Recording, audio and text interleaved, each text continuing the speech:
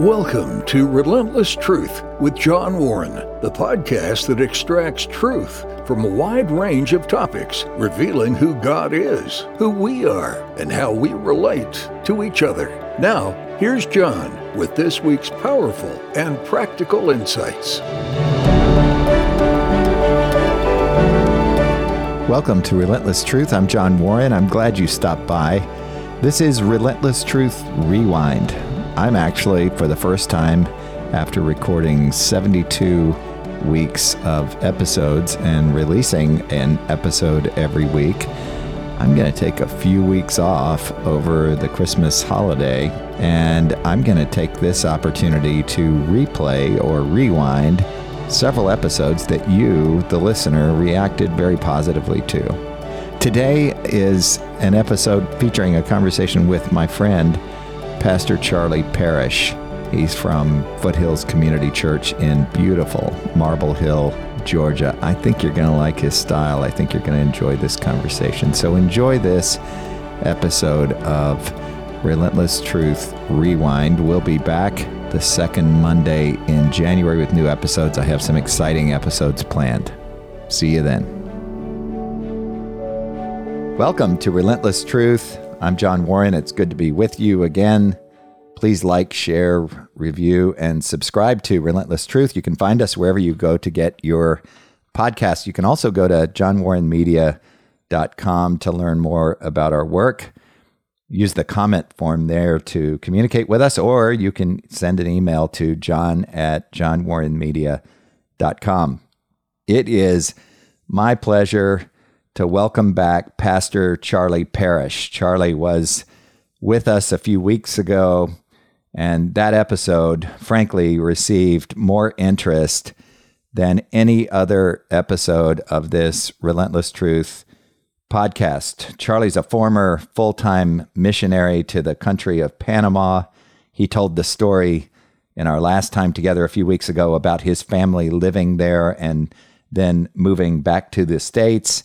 He's the lead pastor at Foothills Community Church in beautiful Marble Hill, Georgia.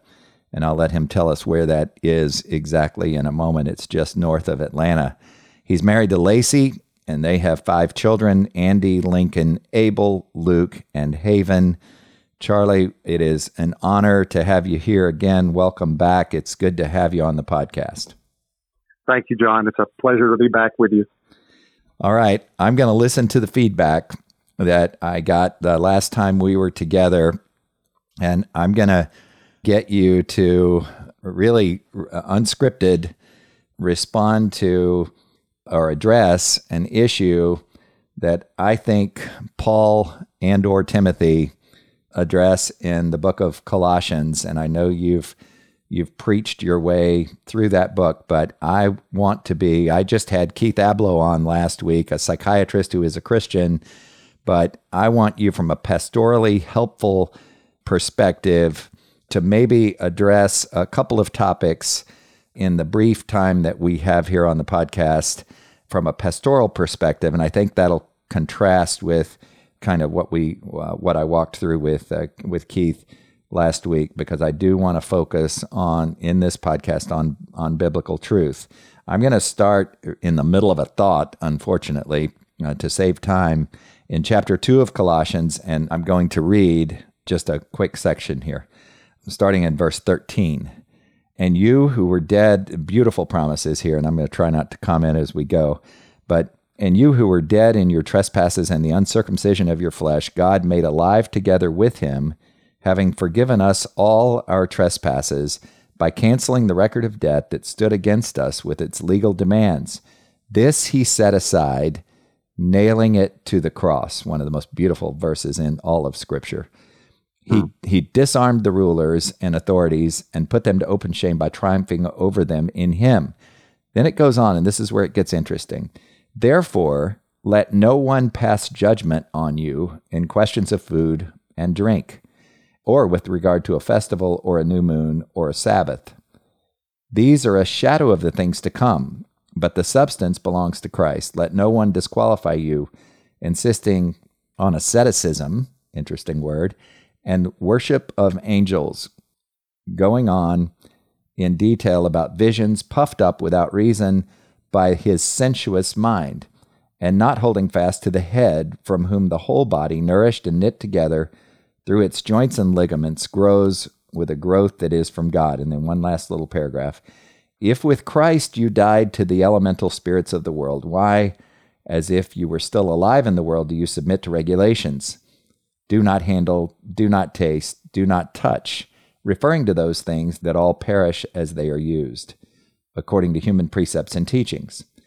These have indeed an appearance of wisdom in promoting self-made religion and asceticism and severity to the body, but they are of no value in stopping the indulgence of the flesh. Now, I read that section to get you, if you would, to comment, to get us to have a discussion on asceticism, what it is, what it might look like today, but more importantly, our self-effort to do things that are spiritual, that look like they're awfully good, that look like they're pleasing to God. So I'm wondering if you would just, in the limited time that we have here, comment on this section, anything else that comes to mind that you think would be helpful for the listener. Yeah, Paul's addressing a self-reliant gospel, and that's exactly what asceticism is. Back in the context of the Colossians, it was extreme deprivation. It was, suffering for Christ to an extreme, or putting your body through things that are unpleasant. One commentary I read said that some of the Colossians were climbing atop these pillars and actually seeking to live atop a pillar under the heat of the sun, never coming down to suffer for God. Just these extreme things they were doing, but it's an addition to the gospel. And when I say a self-reliant gospel, we know from Galatians that there is no other gospel. Paul says if there's any other gospel, it's not true. So that's what asceticism is in a nutshell. It's, in my context or in my summation, it would be adding to the gospel more than the work of Christ. It would be saying that I need to do certain things to earn the favor of God. And we were talking a little bit earlier, but we see it in our world today more than ever. And it may not be as far as suffering to deprive ourselves, but it's additions to the gospel. And this is one of the worst things that could ever happen, because this is why we're seeing churches that are detracting from the gospel. The message is being watered down, and the sheep are starving for truth. Well, that's right. And let's make Paul Washer proud, and let's explain for the listener, and I do it all the time on this podcast, but I'm wondering if you would just explain what you mean for the listener who just wanders by here and tunes in. What do you mean when you say the gospel, so that we can then know what we mean when we say adding to the gospel? Sure. The gospel is that Jesus Christ died in our place for our sin. And we know as Christians the age-old story that Jesus died on the cross. I think everyone that claims the name of Christ and is even in a church can express that Jesus died for our sins. I think we miss the depth of the cross and the depth of the gospel, though. It's not only that Christ died for our sins, but he also lived the perfect life that was required by God for fellowship. And we leave that out a lot of times. That's right.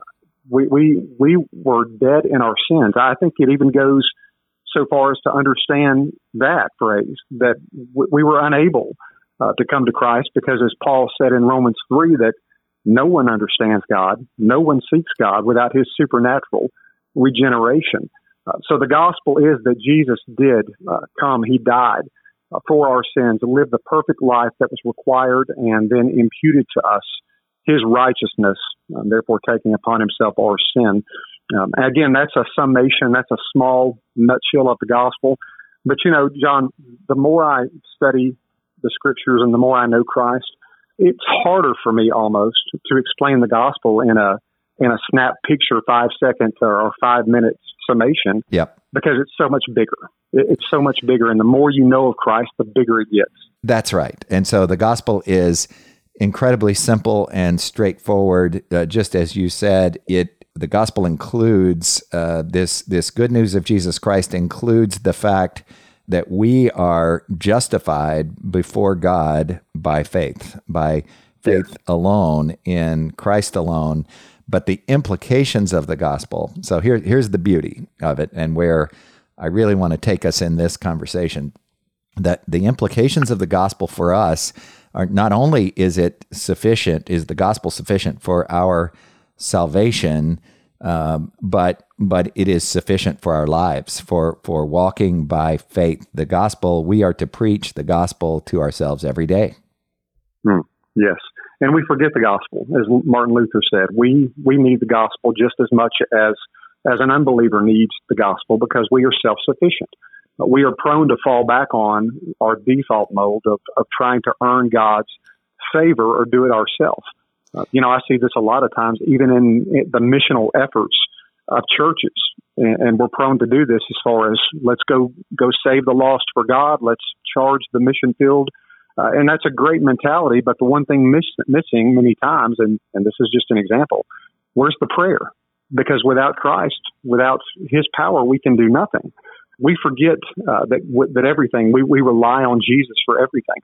It said this in Romans chapter 10, verse 2. Paul wrote that, and he was speaking of the Israelites that were kind of departing from the faith. But Paul said they have a zeal for God without knowledge. And that totally describes the world we're living in right now, to a big part, that we have many people in church. Churches are booming now today, but there's a zeal there, there's a passion there for God or the name of Jesus without knowledge. There's no knowledge. And you have to ask, if you don't have the knowledge of the biblical Christ, are you truly passionate about the biblical God?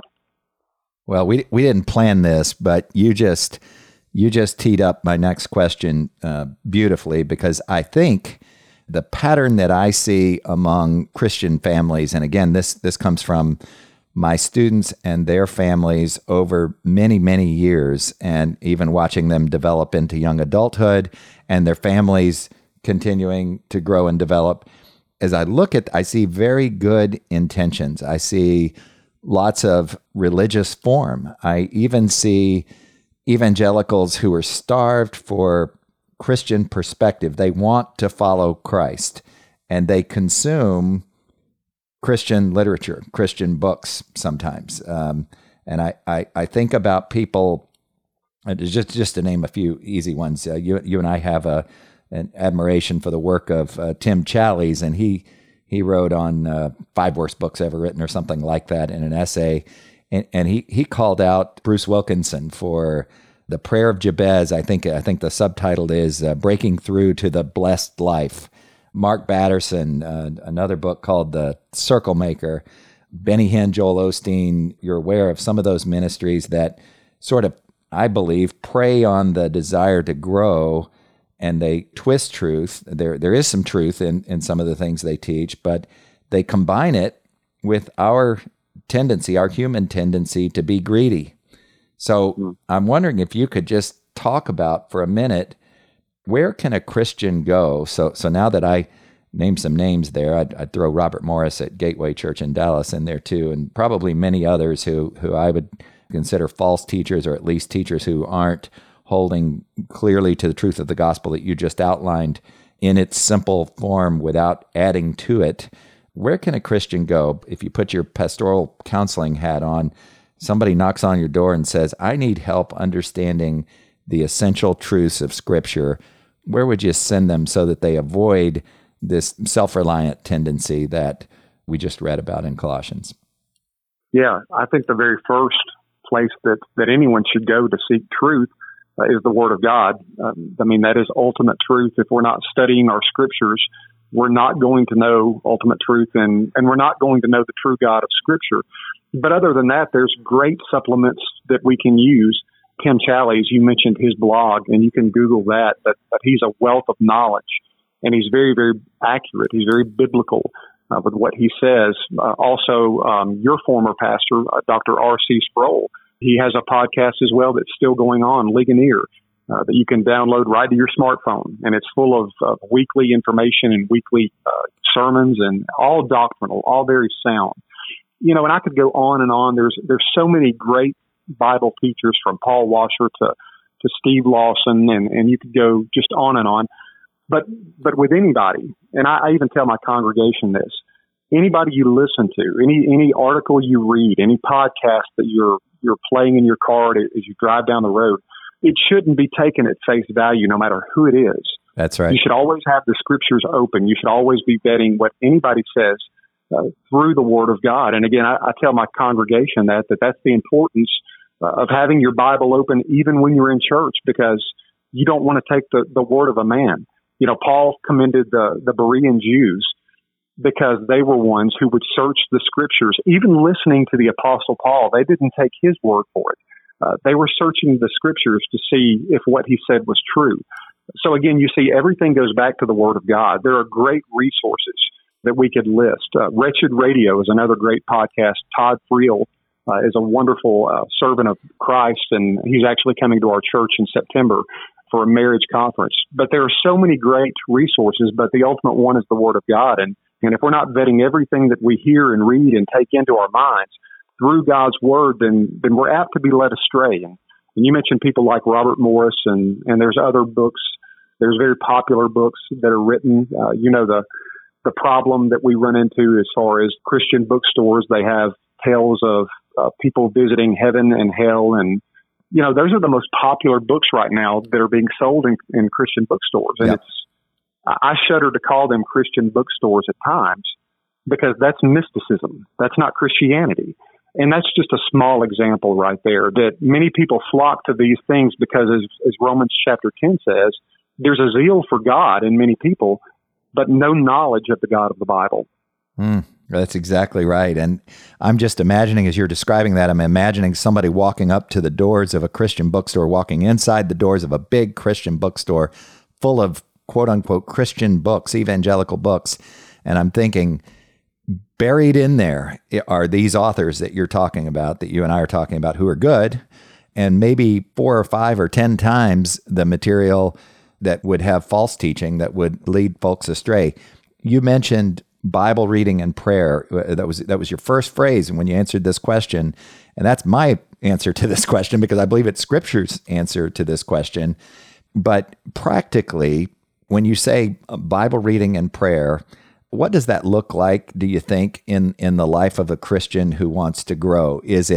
Would you recommend the English Standard Version, New American Standard? Is there a favorite translation that you would steer this audience to? And I'm old school, and I believe that I need to be disciplined in my life without being ascetic, and I need to do this every day. And I do it in the morning, because if I don't do it in the morning, my day gets away from me, and I might kind of hit or miss in the afternoon. But I like to devote some time to Scripture reading and meditation and study and prayer. But what are your thoughts from a pastor's perspective on advising people on kind of how to do that practically? Yeah, I think that the English Standard Version and the New American Standard, they're probably my top favorites. They're very, very close to the original transcript of Scripture. New King James is probably okay as well. Yeah, absolutely. New King James. Again, there's great ones. I would steer away from. There's one called the Message. I would steer away from that one. That isn't a translation. That's a sociologically correct commentary, kind of. That's exactly right. There are a lot of things that are wrong with that, but I think the English Standard Version and New American are very, very sound, as well as New King James. And you can do your research on those. But again, there's no substitute, like you said, for God's Word. And if we do substitute things for God's Word, if we go to, as you were saying, if we have a diet of Christian books without any knowledge of God, well, then you're going to go to two different sides of the spectrum. You're going to go either to legalism, or you're going to go to antinomianism. And very briefly, I'll explain. Legalism is what the Pharisees did, adding to the law of God, adding more rules and more regulations that were not mentioned in Scripture to try to be more holy. And antinomianism is just the opposite. It is to say we're saved by grace. God has to forgive, so I can live my best life now and indulge in the world. And he's got to be fine with that. You just mentioned a book title from one of those guys that I mentioned. My Best Life Now, or Your Best Life Now. My Best Life Now. Yep. Joel Osteen. Yeah, That's right. Didn't mean to give him a plug on your podcast, but stay away from that. That's exactly right. Hey, I want to interrupt you and just, I'll tell you what I picture when you say that. And I teach this stuff to high school 11th and 12th graders who are really smart and godly young people. And I'm blessed to get to do that. And I, in my own crude way, when I talk about legalism and antinomianism, I first explain antinomianism is literally against the law, and kind of hyper grace and all that sort of falls into that. But legalism, when we read about the Pharisees in Scripture, they were legalistic. They get a lot of ink in the New Testament for a reason. And I think it's because we tend to do that. I think asceticism is a subset, maybe, and I might not have this right for our seminary friends, but it's kind of a subset of legalism. So I picture a spectrum across the front of the classroom when you're talking, and I see antinomianism on one side, legalism on the other, both deviating from the principle you talked about earlier, which is preaching the gospel, relying on the gospel for our lives. Can you just comment a little further on that? Yeah, it's a distortion of the gospel. It's taking it either too far or not far enough. And it goes back to not knowing the God of Scripture. But it feels good. Problem. It feels good to us. It feels good. It seems religious. Well, you hit the nail on the head. And that's one of the biggest problems that we're running into in evangelicalism today is we rely more on what feels good or what seems right to define our Christianity. I'll give you an example. One of my burdens is true salvation or people knowing the God of the Bible for real and knowing that they are truly saved as far as what God requires for salvation. Amen. And what we see in a lot of churches, unfortunately, is this rush to get people saved, so much so that we do this with our kids a lot of times. Not our kids, you and I, but culture does this in the evangelical world with their children as far as, a VBS, a vacation Bible school. And there's such a rush to get the child to run down the aisle, but to say the sinner's prayer and raise their hand for Jesus, and we can dunk them in the water and raise them out and then declare them saved. Well, one thing that's been left out of that whole equation is brokenness over sin. Is there any brokenness in the child? Or let's go further, in the adult, is there brokenness over their sin, or is it simply to feel guilted into walking that? To feel like, well, maybe if I just do these things, I can accept Christ and live an antinomian Christianity. We've forgotten the doctrine of repentance even. We talked about regeneration last time, but let's take it back a step. Repentance is missing in that equation. That's right. In our gospel evangelism, do we make the cry for people to repent of their sins and believe, or do we just say, raise your hand for Jesus? Mm.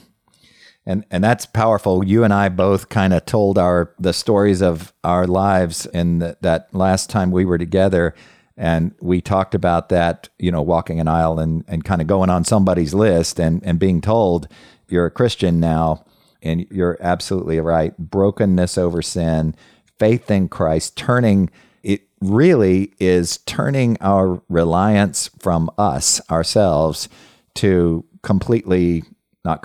imperfectly trusting in and relying on Him by faith and on the depths of His finished work. And that is when a person understands the true gospel and truly repents and has faith in Christ, that truly is the moment of regeneration, of salvation. Absolutely. And we have to ask, we talk about the fear of the Lord, but before that, or let's say after regeneration, is there a fear of sin? And when we've been made new by Christ, is there a repulsion of sin? I'm not talking perfection. I'm not talking about that we never fall into sin. We most absolutely do, because we're in the flesh. But I'm saying, is there a brokenness when we do sin? Or is it just something to say, well, we look at our sin and say, well, I remember the day that I signed the dotted line and was baptized, so Jesus has to forgive me. And more than brokenness, is there a fear of sin? As if you're walking up on a rattlesnake, is there a fear of going near that? Or is it something that we just toy with and kind of hang our salvation, or rather baptism maybe, in the rearview mirror and say, I can go near this sin because I've done these things? And here's the problem. And I'm wondering if you could just comment on this without You do such a good job of speaking in a pastorally helpful way, so I don't even need to qualify it without doing seminary talk. I don't have to say that with you. And seminary is wonderful, don't get me wrong. But there's a tendency that we have in the Christian life to say, wait a minute, I'm going to superimpose my logic, my rational thinking onto God. I picture it on a whiteboard. I'll just write the word God and circle it, and then a little stick figure man down below. And I'll say to students, it is so important, and they get sick of me saying this because I say it often. It is so important for us to know who God is, who man is, and how God actually relates to man. Because, and here's where I'm going with this, these teachers that we just named and a host of others, including many of the pastors in churches across America and across the world, but we're talking about the U.S. today. There's a tendency to introduce error in teaching that sounds to us humans who come at this with a desire to grow. It sounds logical. It passes some of the tests of logic, and yet is not consistent with Scripture. Yes. Well, it's what we're seeing again in the world. Go back to one of the podcasts you did recently on the social justice movement. That's an aberrant gospel, and it's come because of what you just said. It sounds right. It sounds good. It feels good. All of these, it feels good. It feels right. And in the evangelical culture, unfortunately, we hear more talk about what feels good, or what seems to be right, or my opinion, or this is what I think. Well, ultimately, at the end of the day, it's not about what I think or what I feel. It's about what God says and what His Word says. And there was a study many years ago. You've probably heard of it. I've done it before, in fact. But it was Henry Blackaby, Experiencing God. Very, very popular study in the 80s, I believe, maybe 90s. Yeah. Yep. And again, I'm not knocking Henry Blackaby, not knocking the study. I'm simply looking at the name of this study, Experiencing God. Well, as far as I've seen through Scripture, there is nothing in the pages of Scripture that commands me to experience God. But there are many, many Scriptures that say that I must know God. And again, that's the mindset, though, in the culture is if it feels right, if it's good, if it seems to be what I think God would be like, then it must be true. It must be Christianity. Without cross-referencing this with actual Scripture, we go off feelings and emotions and authors that we read without looking at the source of ultimate truth. Not only that, and I want to tell people about if you're comfortable with me doing this, and I have a feeling you will be, I want to tell people about where you are, how to find you on Facebook. Is that okay? Sure, absolutely. It's Charlie Lacey Parish, Parish. One R. Oh, I'm sorry, one R. It's easy to, I do have it in front of me and know that. It's easy to find, and you post truth. You post both Scripture and you post concepts or quotes from a group of people who I consider kind of heroes of the faith, who have, and again, I'm not suggesting, I think your advice was really good, and that is test all teaching by Scripture itself. So I'm not saying go to Charlie's Facebook page and believe every word everybody in every quote ever said, but God gave us pastors who are gifted, and you are one of them, and our audience can have the benefit of your effort to decipher and present truth. And I just think that's powerful. I have several friends who found you through my connection with you and find that a blessing. So I would encourage this audience, if you're kind of sitting and thinking, well, I don't know even where to start, or I really liked Bruce Wilkinson's book before you just slammed it, or I follow Joel Osteen's teaching and it makes me feel good. I think right. To go to Scripture, people need the help of a good pastor. And what concerns me, and I'm headed someplace with this, but what concerns me about false teaching is all of the biblical instruction about the weight of being a teacher or being a pastor, even the qualifications for those things. And so even as we discuss this topic, I want to be careful to be true to Scripture. And I believe we've done that today, but I just think that relying on good pastors relying to some degree on good pastors who vetted these truths is an important tool for us to avail ourselves of. And you're one of those people. I had somebody on social media who asked me if you were my pastor, and I explained that you're in Marble Hill, Georgia, and I'm in just north of Orlando, Florida. And I wish you were from time to time, and I wish that for several reasons. I know Chip and others in your congregation I've had the pleasure of meeting, and I know your order of worship, your culture, and you as a teacher, preacher, pastor, and value that ministry. But tell the audience, if you would, just in one trivial moment here, where Marble Hill, Georgia is, and why it's the most beautiful place on earth, if you don't mind. Sure. It's Foothills Community Church. That's what makes it the most beautiful place. That is one of the things. No kidding. It's right between Dawsonville and Jasper, Georgia, and Foothills Community Church. It's in Marble Hill, and just a beautiful place. Mountains, and the seasons. You get to have all the seasons, and it's just a wonderful place to be. And anytime anybody is visiting, we'd love for you to come by and worship with us any Sunday morning at 10:30. But one thing you were talking about, John, it really struck me at this whole conversation. It goes back to Paul's words in 2 Timothy. And, Paul told Timothy that there was coming a day in the latter days where people would basically worship their feelings, that they would go off of what they felt or what seemed right, and they would be disobedient, and they would have the appearance of godliness. Now, that's key. They would have the appearance of godliness. Yes. But all the while not knowing him. So that's the biggest fear of mine, even for myself. Mine too. That I would have the appearance of godliness, or even begin to think myself right with God because of being a pastor or whatever it is. That's why you said a minute ago the danger of pastoral ministry, because even we are, we're prone to receive the darts of Satan, and we're prone to everything that anybody else is prone to, falling away from the faith. That's why we must be grounded. Going back to Scripture, I know it sounds redundant, but that really is the key to everything, to develop a love for the Word of God over anything else. That's so true. And as I think about those ministries I named, I'll tell you something funny, and I bet you had the same experience.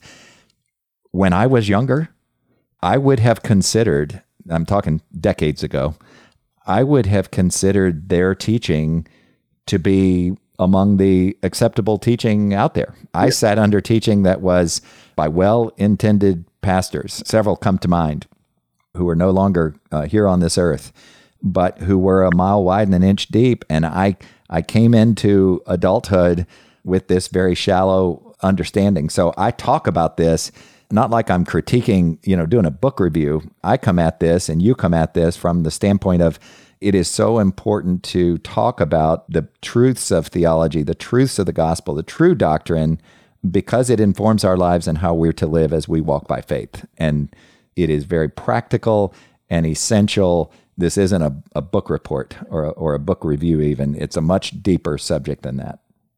Yes. I have a good friend who recently shared with me that growing up, he really didn't question his pastor. Not that his pastor wasn't a godly man, but he was wrong in many areas of doctrine.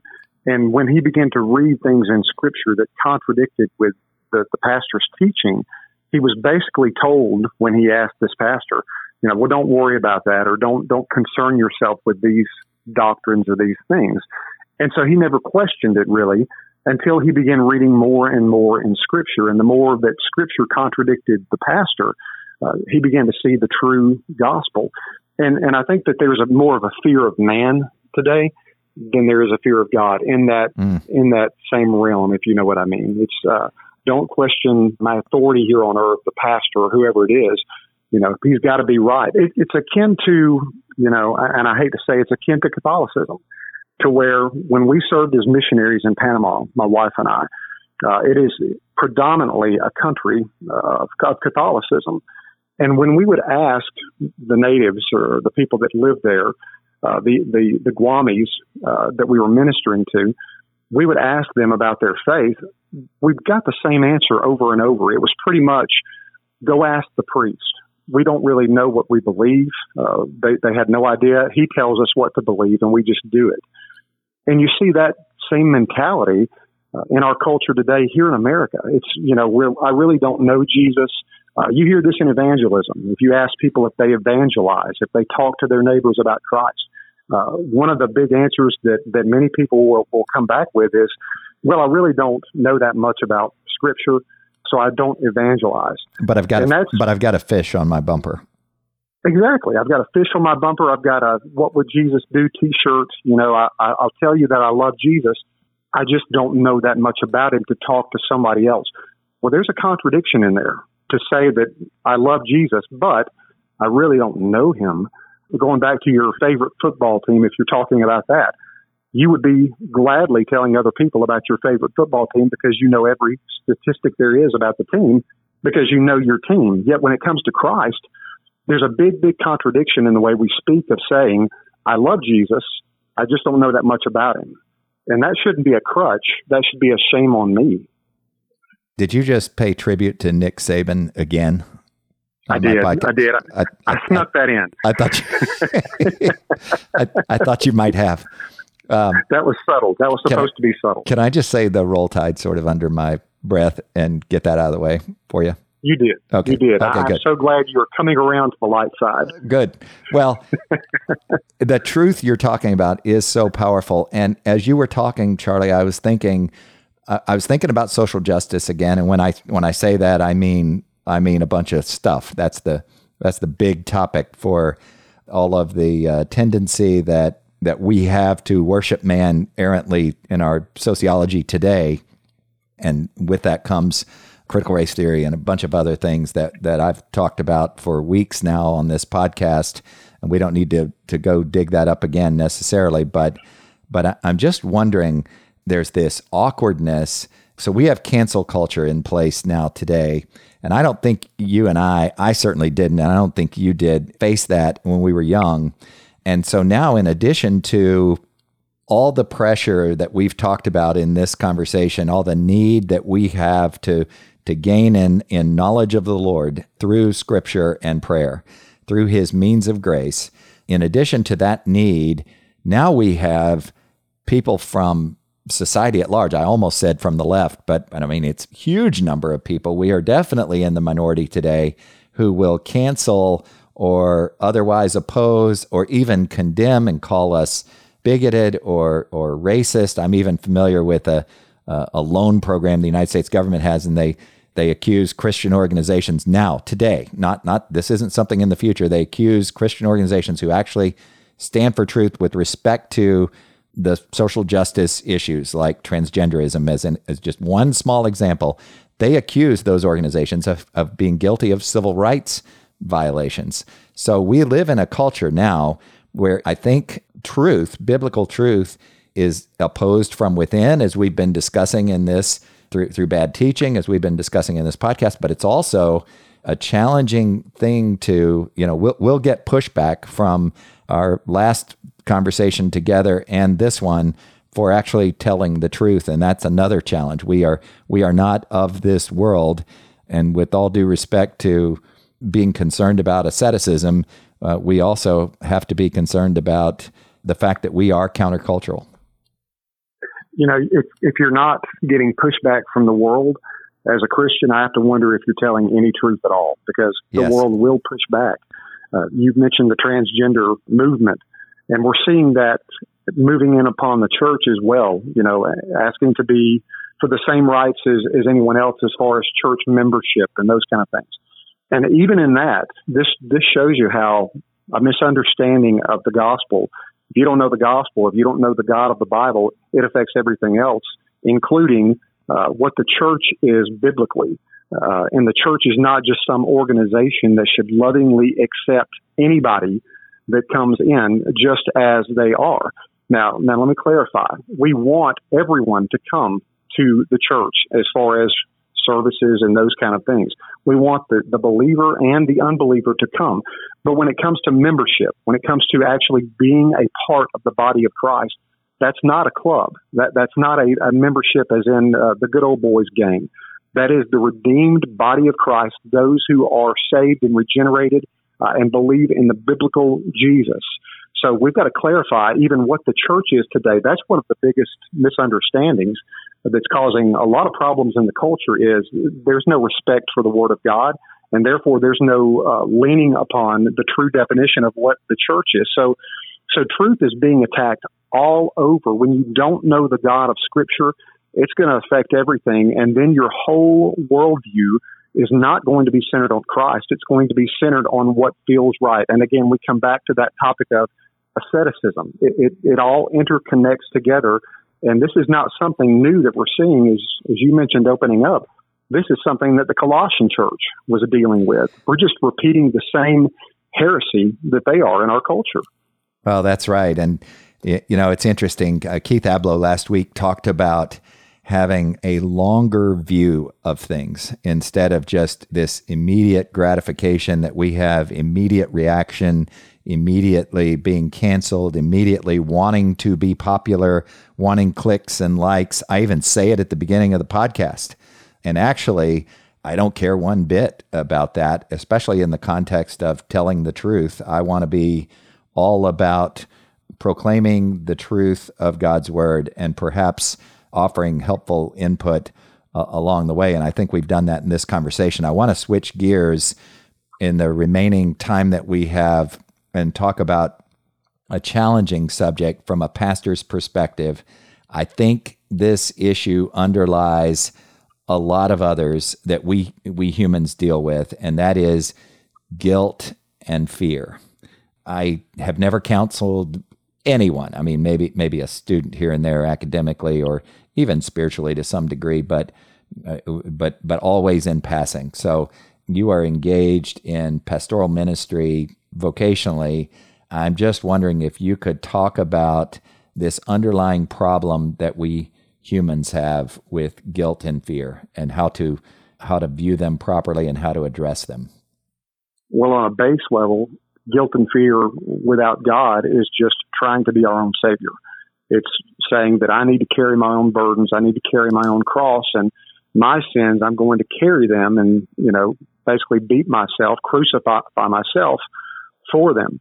When that's exactly why Jesus died, to carry our sins, to take them away as far as the east is from the west, that we would walk rightly now before Him under grace, realizing the power of the cross in gratitude. And if we truly have a guilt and fear over sin, over things that we've done in our past, and we realize the beauty of the gospel that Jesus did die to make us justified before God, that we would be declared right, then we see Him as such a huge Savior, and we want to walk rightly. Now also, when we talk of guilt and fear, we've got to understand that rightly. Do we have a fear of God? There's a difference between having a fear of God as a sinner and a fear of God as more of a respect of God as a Christian, right, of His power, of His authority, of His sovereignty. The guilt also in the realm of our salvation, I believe we should have a brokenness. I think that's a better term as a Christian to describe it, a brokenness in us over our sin. But again, when we fall at the feet of the cross and we repent of those sins, we cast those on Christ. We try to walk anew only by His grace, only by His power. And even when I say those things, we're so inundated with the way we talk, saying that I pick myself up. Listen, I can't pick myself up as a dead man broken in sin. It's only by the power of Christ that I can turn anew, that I can walk right. So even looking at my salvation and seeing that Christ did save me, did regenerate me, it should cause in every Christian a desire, not a guilt anymore, but a desire now to walk for Him, to live for Him.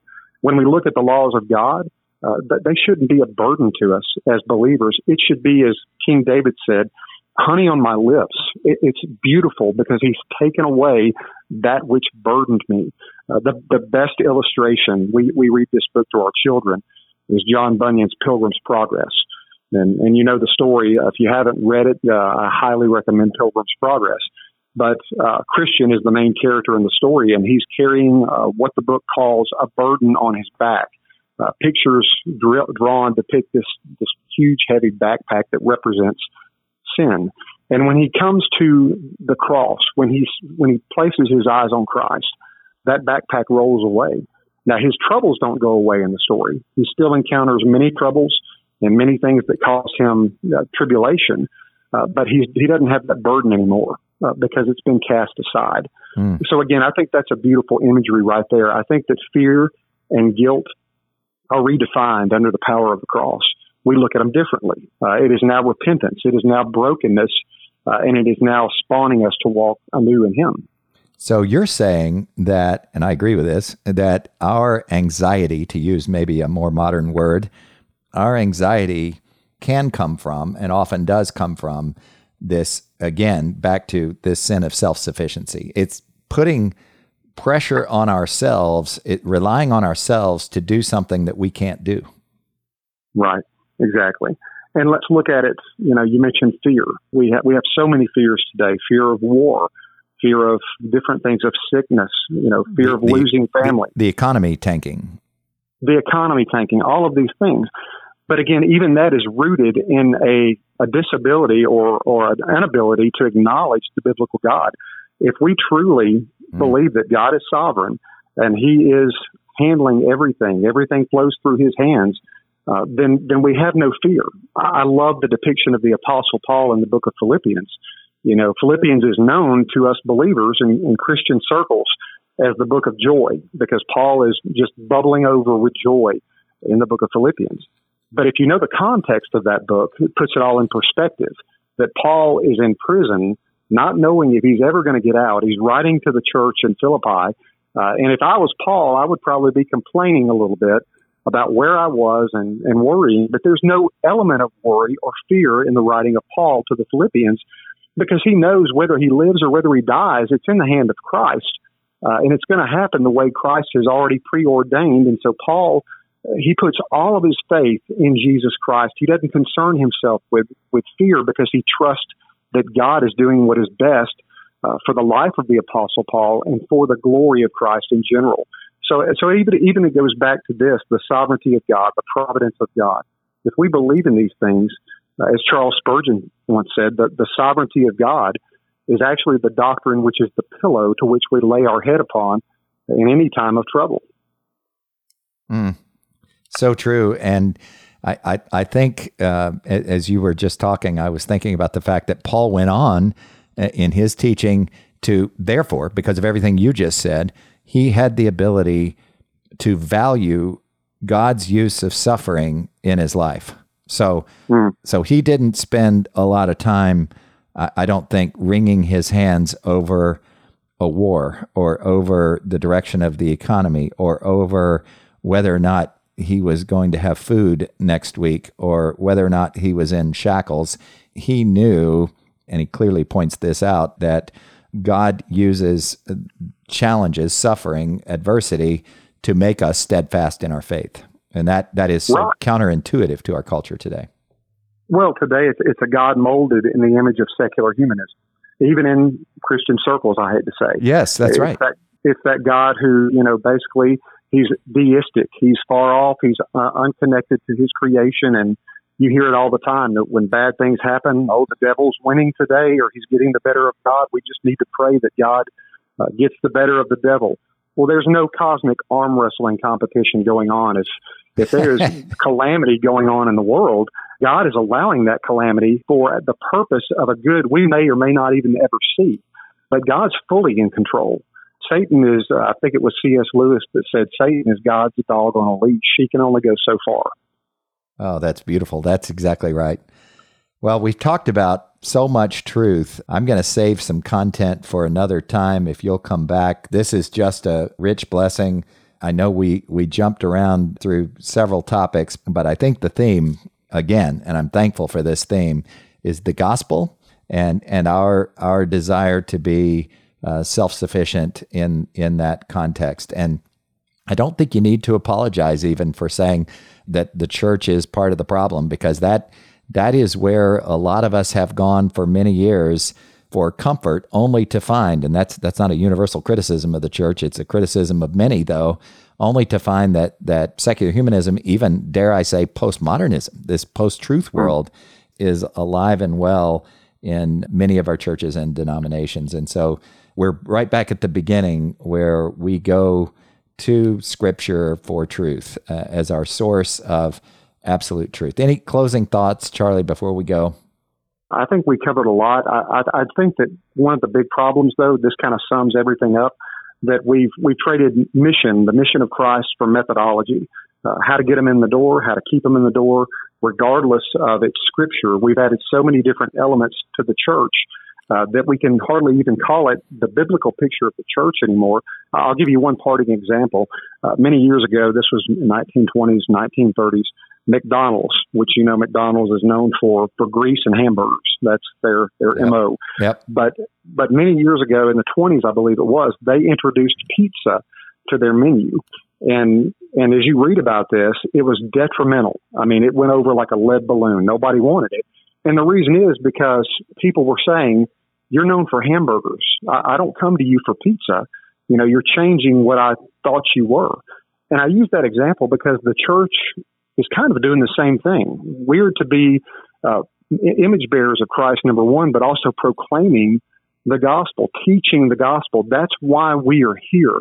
We're not here to put on shows. We're not here to entertain people. We're not here to create all of these different things that you see now in the world today. And granted, I'm not saying that certain outreaches and that you can't do certain outreaches. I think outreaching is fine. It's needed. But I think, the gist of what I'm saying is we add so much fluff to what church is, detracting from the gospel, making it secondary, and all of these other things primary. It's kind of like changing the menu. The world doesn't know what we are anymore because we're beginning to look so much like the world. Yes, and true biblical truth, if I can say it that clumsily, is gracious, is loving, is emotional even, is relational. But when we water it down, we lose Scripture. When we water it down, we compromise its efficacy. So I think your testimony that you shared last time is a beautiful example of that. Well, thank you for spending this time. This is an important conversation. I feel like we just scratched the surface. I hope you'll come on again in a few weeks and let's talk some more, especially in the context of knowledge. I think that's so important. Where do we go for this, even the renewing of our minds in Romans 12? I want to talk about that when we're together next. But thank you, Charlie, for coming on and sharing these thoughts. Thank you, John. It's a pleasure. Okay, folks, please like, share, review, and subscribe to Relentless Truth. You can find us wherever you get your podcasts. Please also go to our website, johnwarrenmedia.com, for more information. If you would like to connect with Pastor Charlie Parish, our guest today, you can find him at Charlie Lacey Parish on Facebook. And if not, contact me through our contact form, and I will put you in touch. Until next time. Thanks for listening to Relentless Truth with John Warren. Please consider sharing this podcast and subscribe to receive future episodes. Connect with John regarding your comments, questions, and show ideas through johnwarrenmedia.com or at John Warren Media on Facebook, Twitter, or Instagram. That's all for this episode. Join us next week for another edition of Relentless Truth with John Warren.